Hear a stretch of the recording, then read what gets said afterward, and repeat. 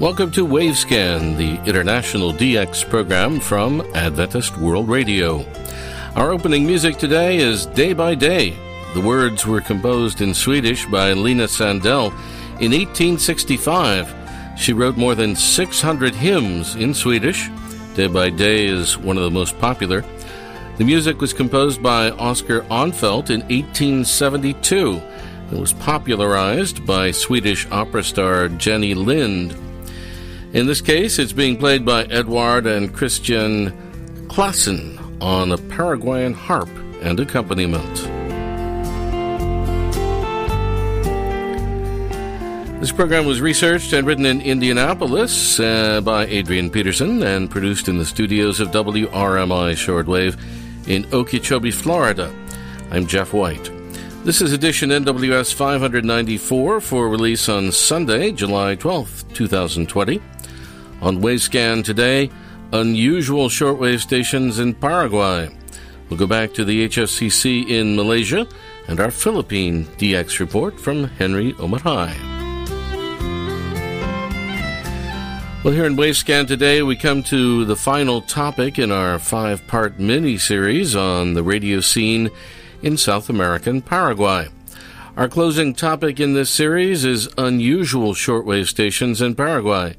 And Ray Robinson begins this story today in Canada, back last century. Thanks, Jeff. It was on March the 13th, 1957, that medium wave station CFAM was inaugurated at Altona, Manitoba, Canada, with 2 transmitters at 1,000 watts each on 1290 kHz. This medium wave commercial station was owned and operated by a Mennonite Christian congregation in a small town with a population of considerably less than 2,000 people. 18 years later, in 1975, station CFAM was operating with 10 kilowatts on 950 kHz, and it was by this time the key station for a very successful small regional network of medium wave and FM stations in the area, known as the Golden West Network. During the spring of that same year, 1975, medium wave station CFAM in Alberta, Canada, received a request from a small Mennonite community living in an isolated country location in Paraguay. They were asking for technical assistance in establishing a radio station in their town, Philadelphia, and so 3 men from the Canadian station CFAM, Ed Stoats, Jack Hoepner, and Frank Croker, were dispatched to Paraguay in South America. 6 months later, the new South American medium wave radio station at Philadelphia in Paraguay was inaugurated on September the 15th, 1975 as La Voz del Chaco, ZP30, with 10 kilowatts on 610 kHz. Their first radio studio was installed in the Mennonite Church building in Philadelphia, and the transmitter was installed in a small brick building at the end of a dirt track some 4 miles out of town. Subsequently, the studio in the church building was extended, and later again a nice modern building was constructed in town to house the studio facilities. There was no electrical infrastructure in that area of Paraguay, and we'd suggest that the original program feed from the in-town studios to the out-of-town broadcast transmitter was via a modified amateur radio transmitter. For the first time, some 30 years later, the 2005 edition of the World Radio TV Handbook shows that a low-powered shortwave transmitter was on the air for La Voz del Chaco ZP30 in Philadelphia, Paraguay, as a program feed. This first listing of a 100-watt transmitter on the out-of-band channel 6884 kHz as a program feed would suggest that perhaps a subsequent modified amateur transmitter, perhaps operating with a power less than 100 watts, was now providing the program feed from the studios to the broadcast transmitter. Another medium wave station in the underpopulated Chaco area of Paraguay is listed with a similar program feed from the studios to the broadcast transmitter, and this is the Catholic-operated station Radio Paipuku, ZP17. Their address is listed as 389 kilometers Trans-Chaco Highway, Chaco. Medium wave radio Paipuku ZP17 began test transmissions on May the 27th, 1996, and they were officially inaugurated on September the 13th of the following year, 1997. They began regular programming with a 25 kilowatt transmitter on 720 kHz, and then in 2013 they installed a 50 kilowatt transmitter on the same medium wave channel. This station also utilizes a shortwave transmitter, listed with 100 watts on 6890 kHz, as a program feed from the studios to the medium wave transmitter. Perhaps we could surmise that Radio Pa'ipuku also employs a modified amateur transmitter for their program feed. For a couple of years in 2004 and 2005, Radio America was listed with a very low-power shortwave station in Paraguay with just 5 watts on 7370 kHz. This station was located with the Colegio Técnico Municipal Santa Rosa de Lima at Nembe in suburban Asunción. Radio America was associated with another very low-powered shortwave station, Radio Lissimil, at a military encampment at Ipane in suburban Asunción. Radio Lissimil is a training facility for military personnel, and it operates irregularly with a listed 1 watt output on 12,000 kHz. This station, Radio Lissimil, with just 1 watt, has to be the lowest powered shortwave radio broadcasting station in the world, though half a century ago there was another experimental broadcast station rated at the same power level in the British Isles, somewhere near the border between England and Scotland. So, at the end of 85 years of shortwave broadcasting in South American Paraguay, there are just 3 stations left, none of which are presenting what we would call a regular broadcasting service. It's La Voz del Chaco ZP30 at Philadelphia, Chaco, owned by the Mennonite Christians with 100 watts on 6884 kHz. This is used as a studio-to-transmitter link with programming in standard German, Plattdeutsch, Spanish, Portuguese and local languages. Radio Pa'ipuku ZP17 at 389 km Trans-Chaco Highway, Chaco, owned by the Catholic Church with 100 watts on 6890 kHz. This is also used as a studio-to-transmitter link and has programming in Spanish, Portuguese and local languages. And the third station, Radio Lissimil in Ipane, Asunción, is a military training station with just 1 watt on 12,000 kHz. It's used for occasional instructional purposes and when on air can be heard using Spanish and local languages. Back to you, Jeff. Thank you very much, Ray. Ray Robinson there at KVOH in Los Angeles. Well, we recently learned about the death earlier this year of a well-known DXer in Australia, Rex Gillett.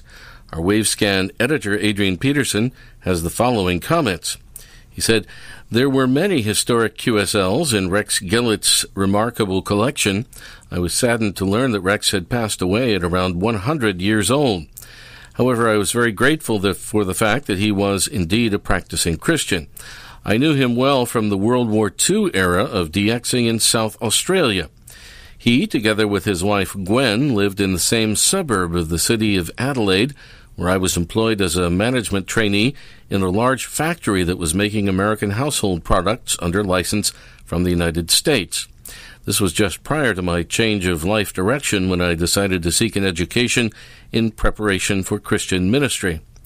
In those days, the South Australian Radio DX Club was meeting monthly on Saturday evenings in the studios of the revived 5KA, which had been installed in the Methodist Mission Building just around the corner from the GPO and the Town Hall in Adelaide's 1-mile main square grid. 4 of Australia's medium wave stations had been silenced by government order early in the Pacific War as a security measure. 4AT was taken over by the ABC, 2HD went quiet, 5KA and 5AU also went quiet. However, the licenses for 5KA and 5AU were taken over by another company, and both stations were reactivated before the Pacific War was over. Initially, the 5KA antenna was simply a thick wire running up the church steeple, even before a tower was erected at the same location. Adrian continues, "Back in those days, Rex Gillett was recognized as a highly experienced and reliable DXer whose information was quoted quite often in the South Australian Radio Call magazine, the Melbourne Listener In, and the Sydney-based Radio and Hobbies, as well as in radio publications in nearby New Zealand. There were times when the American Radio News also published this information. He frequently alerted the international radio world about new shortwave and medium wave information, and his information was also quite often inserted by Ern Suffolk into the subsequent Radio Australia DX program, and Radio Sweden Calling DXers also quoted his information. Rex was fondly known and appreciated by Arthur Cushion in New Zealand and by many other giants in the international radio world. Yes, his remarkable QSL collection contained rare and priceless QSL cards and letters that are valuable beauties in their own right. His collection over the years was huge. Some recollections there from our editor Adrian Peterson about the Australian DXer Rex Gillett, who passed away in February of this year. Well, since March of this year, WWCR's Jerry Plummer and I have been telling you bit by bit about the High Frequency Coordination Conference that took place in Kuala Lumpur, Malaysia at the end of February. We recorded a series of conversations there that we've been presenting here in Wavescan. We're on the final full day of the conference now, day 4, and this is the continuation of our recording that day. I think we got kind of a good story to tell, actually. So far, the week's turned out better than I had actually hoped it would. You know. And at our A21 conference in Tunisia, we have elections, including for the vice chairman of HSCC. That's where we go for another vice chairman and a rapporteur, I believe it's called, pronounced. Yeah, the rapporteur will be, I think, Gary Stanley from Encompass. From Encompass, continuing his getting a new term now, but right. We'll have a new vice chairman, and unless something strange happens between now and then, it's going to be you. It's going to be me. It's kind of like when you, I was going to say ran for chairman, but you didn't run because you're the only one that was willing to do it. It's sort of that way on this too. Well, now that I think about it, Gary Stanley from Encompass, he replaced another British guy. Was it Jeff Spells? Jeff Spells, because he was rapporteur for several years, which I guess is a fancy word for keeping up with records of everything. Kind of a secretary note-taker, or something like that. But yeah, we'll do that also. And so when did you start going to these? 2001, just a week or so before the attack on the Twin Towers. Wow. It was in Montreal. First time in the Americas, in fact. That's right. And then they tried to have one, I think maybe 2005 in Mexico. We did. No, it was Miami. Yeah, it was Miami. Yeah, right. And but it was moved to Mexico. Sure was, yeah. And I started in 2007 at Abu Dhabi. I missed that one. Well, we hadn't been back there at all. That's 13 years. Yeah. But Dubai, though, we were in Dubai. Yeah, that was good. Yeah, that was real good. Yeah, so that's... And on the one in Dubai, by the way, the best way, the least expensive way for us to get there was via Moscow on Aeroflot. And so we stopped over in Moscow for a couple of days and visited Radio Moscow. As well as Joe Adamov and all that. Joe, he may have been passed away by then. I'm not sure, but we visited some people who I'd heard for decades. On Radio Moscow. Yeah. Well, you're probably right because Joe Adamov. Remember, he also broadcast during World War II. In fact, I think just not far before he passed, not long before that, he was able to make a trip to the United States for the Monitoring Times annual conference that they had, but I bet you listened to people when you saw people that you'd listen to. I met Carl Watts, who was Canadian, in fact. I remember him. I remember him. Heard him for a long time, and I'm sorry I can't remember her name, but the lady who did the mailbag along with Joe Adamov. Yeah, Joe Adamov. Right. Yeah. Oh, I listened to that for years and years. Yeah, right. Yeah. So you flew from the U.S. to Moskva to Moscow. Yeah. Wow. And back through Moscow again. And then flew from there to Dubai. Wow, now that's an obtuse way to travel. Oh yeah, it was real cold and then got real hot.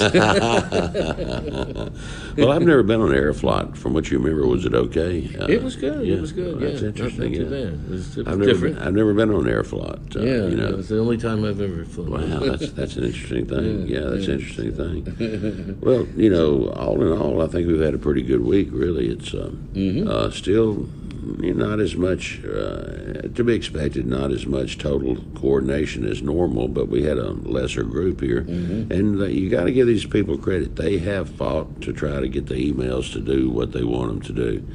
It's just not as effective as. When you, but that's okay. Starting with Sophia, we'll be back up again. But our FCC, the Federal Communications Commission, was not here, and we had a couple of collisions that we had to deal with, and it was interesting because the stations that we had collisions with were here at the conference, right. But our FCC representative We're in wasn't, D.C., right? And yeah. she was in Washington, so we had to coordinate with her, and it worked just fine by email in this case, and she was able to approve everything, and so it worked. Yeah, it worked. And to those that say, well, "Why don't you just do it yourself?" If you have a shortwave station in the United States, then it's under the protection, if you will, of the FCC. So all of us that are in the U.S., we go to the FCC with these, and the FCC makes the changes. Yeah, I mean, we can request a particular frequency at a particular time, but Right. it all has to be approved by the FCC. But and they're good to work with almost all the time. When you ask for something, you've already checked it out, and they check it out. Yeah. But just so in case anybody's wondering, so why don't you just do it yourself? Well, you kind of did, but then you had to get the FCC involved, and luckily they did respond. That's a good thing. That's your tax dollar at work, Jeff. That's right. And for most countries, the stations do have to go through their own administrations, government administration. Yeah, they do. So everybody, I guess, it just shows everybody has a boss somewhere. But I saw several activities as far as updates to the system that were occurring at unusual hours overnight, and that tells me somebody was talking with somebody else in another country. And it took, the over, because we're 14 hours difference, 13, 14 hours difference from the U.S. That means that it's kind of tough on our FCC compadres because they're up day and night. Yeah. Next time, hopefully, more people will all be together in the same time zone. Yeah, I'm sure we will. I'm sure we'll have more. And I guess just sort of in closing, this time, we talked about you going to go to the Red Mountain, and then you went to the Star Wars. This time, too, I think you and Thais are going to spend a day or two somewhere else, aren't you? Are you going? Well, tomorrow the conference ends at noon. There's a short session in the morning, and then lunch, and then it ends. Right. And then this is on Friday. And then we're taking off almost immediately for Phnom Penh, Cambodia, which is only about less than a 2-hour flight from here. Yeah, it's close, but we decided we've never been there, so we wanted to see it. Yeah, and when else? You're not going to get much closer than 2 hours away. No. So it's a good opportunity. Oh yeah. Maybe the only opportunity we'll ever have. I've never been in Cambodia ever. I don't know. No, and we remember hearing so much about it back in the 70s and 80s with all the problems they had there. Right. See what it's going to be like. Exactly. Yeah. I think things are a little more under control now, but. We'll get a good look at it, I guess. I think one of the other reasons you initially thought about going was it was so hard getting airline stuff lined up on the way back. You figured I could do this and then I could get on that plane. Yeah, and now we're supposed to, after we get done in Cambodia, we're supposed to go back through South Korea, and I'm not quite sure because they just increased the CDC health alerts there. And now state.gov has followed it, so it's level 3. It only goes to 4. 4 is just cancellation. But 3 says you really shouldn't be going there, so you may wind up having to go. Well, as a matter of fact, I had to change mine. Instead of going through Seoul, now I'm going through Tokyo. We may have to do the same. You may have to do the same. But I guess one last part about that, if you do go the other option, which is to Amsterdam, then this trip, you and her will have circled the entire globe in one trip. and kind of back again, because we might have to fly from Kuala Lumpur to Amsterdam to Seattle, Washington, and then Seattle, Washington back to Florida.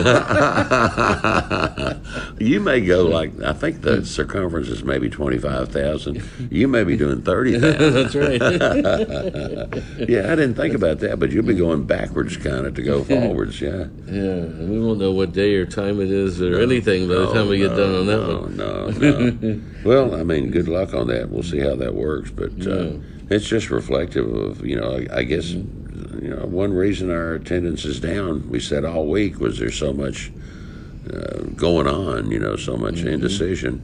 And here at the very end of the conference, I had to change a flight, and you probably will too, so.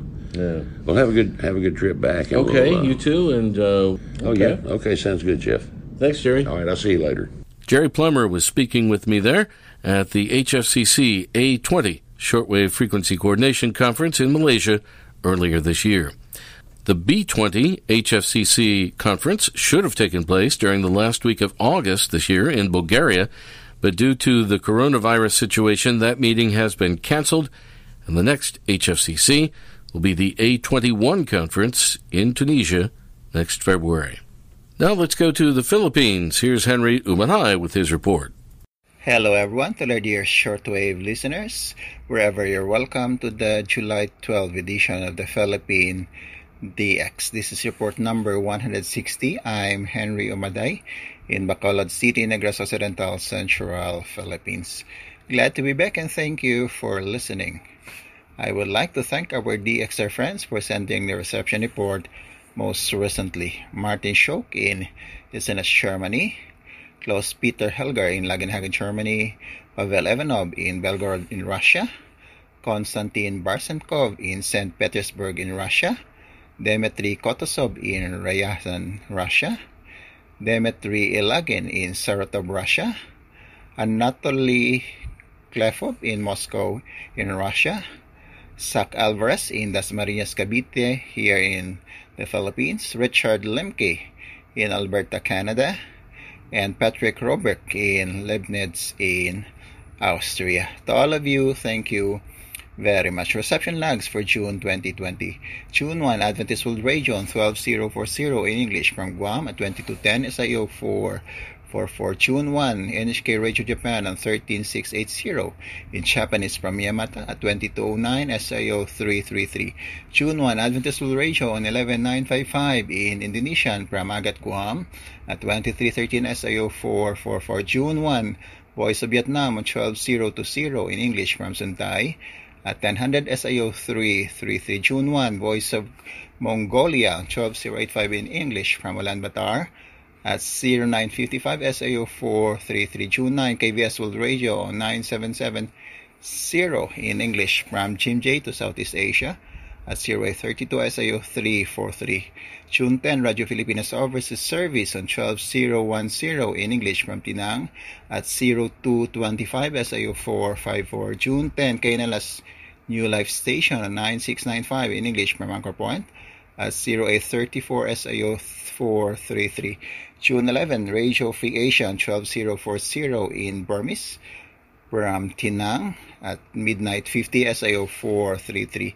June 11, Voice of Korea on 9635 in Korean from Kujang at 234 SIO 333. June 12, Radio Japan on 15280 in Japanese from Yamata at 0828 SIO 555. June 18, Adventist World Radio on 12040 in Indonesian from Guam at 2204 SIO 433. And June 19, KNLS New Life Station on 9695 in English from Anchor Point, Alaska at 0852 22 SIO 555. Send us your comments, suggestions, reception logs, and informations to filipinasdx@yahoo.com. That's PILIPINSDX for filipinasdx@yahoo.com. This has been Henry Umaday for VoiceCan in Bacolod City, Negros Occidental, Central Philippines. Ay mabuhay at maraming salamat po. Thank you, Henry.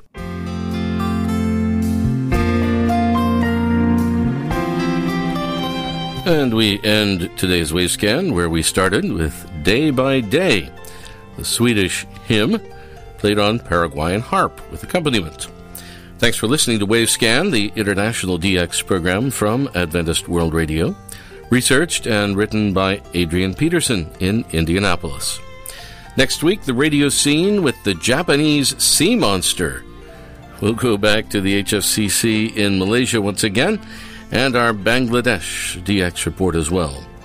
Several QSL cards are available for Wavescan. Send your AWR and KSDA reports for Wavescan to the AWR address in Bangkok. We'll give it to you in just a moment.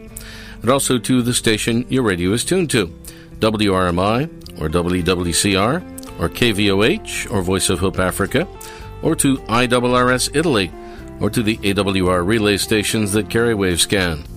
Remember, too, you can send a reception report to the DX reporters when their segment is on the air here in Wavescan. They will also verify with their own colorful QSL card. Return postage and an address label are always appreciated. We appreciate your reception reports, all of which are QSL'd in due course. However, we do have a request. When you're sending a reception report to Adventist World Radio by email, please send it to only one AWR email address without a copy to other AWR emails. The only email address for AWR QSLs is qsl@awr.org.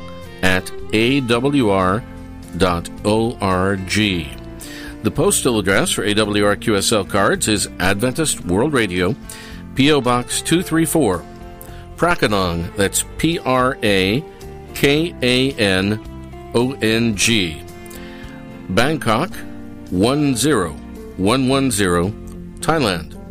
Again, that's Adventist World Radio, P.O. Box 234, Prakanong, Bangkok 10110, Thailand.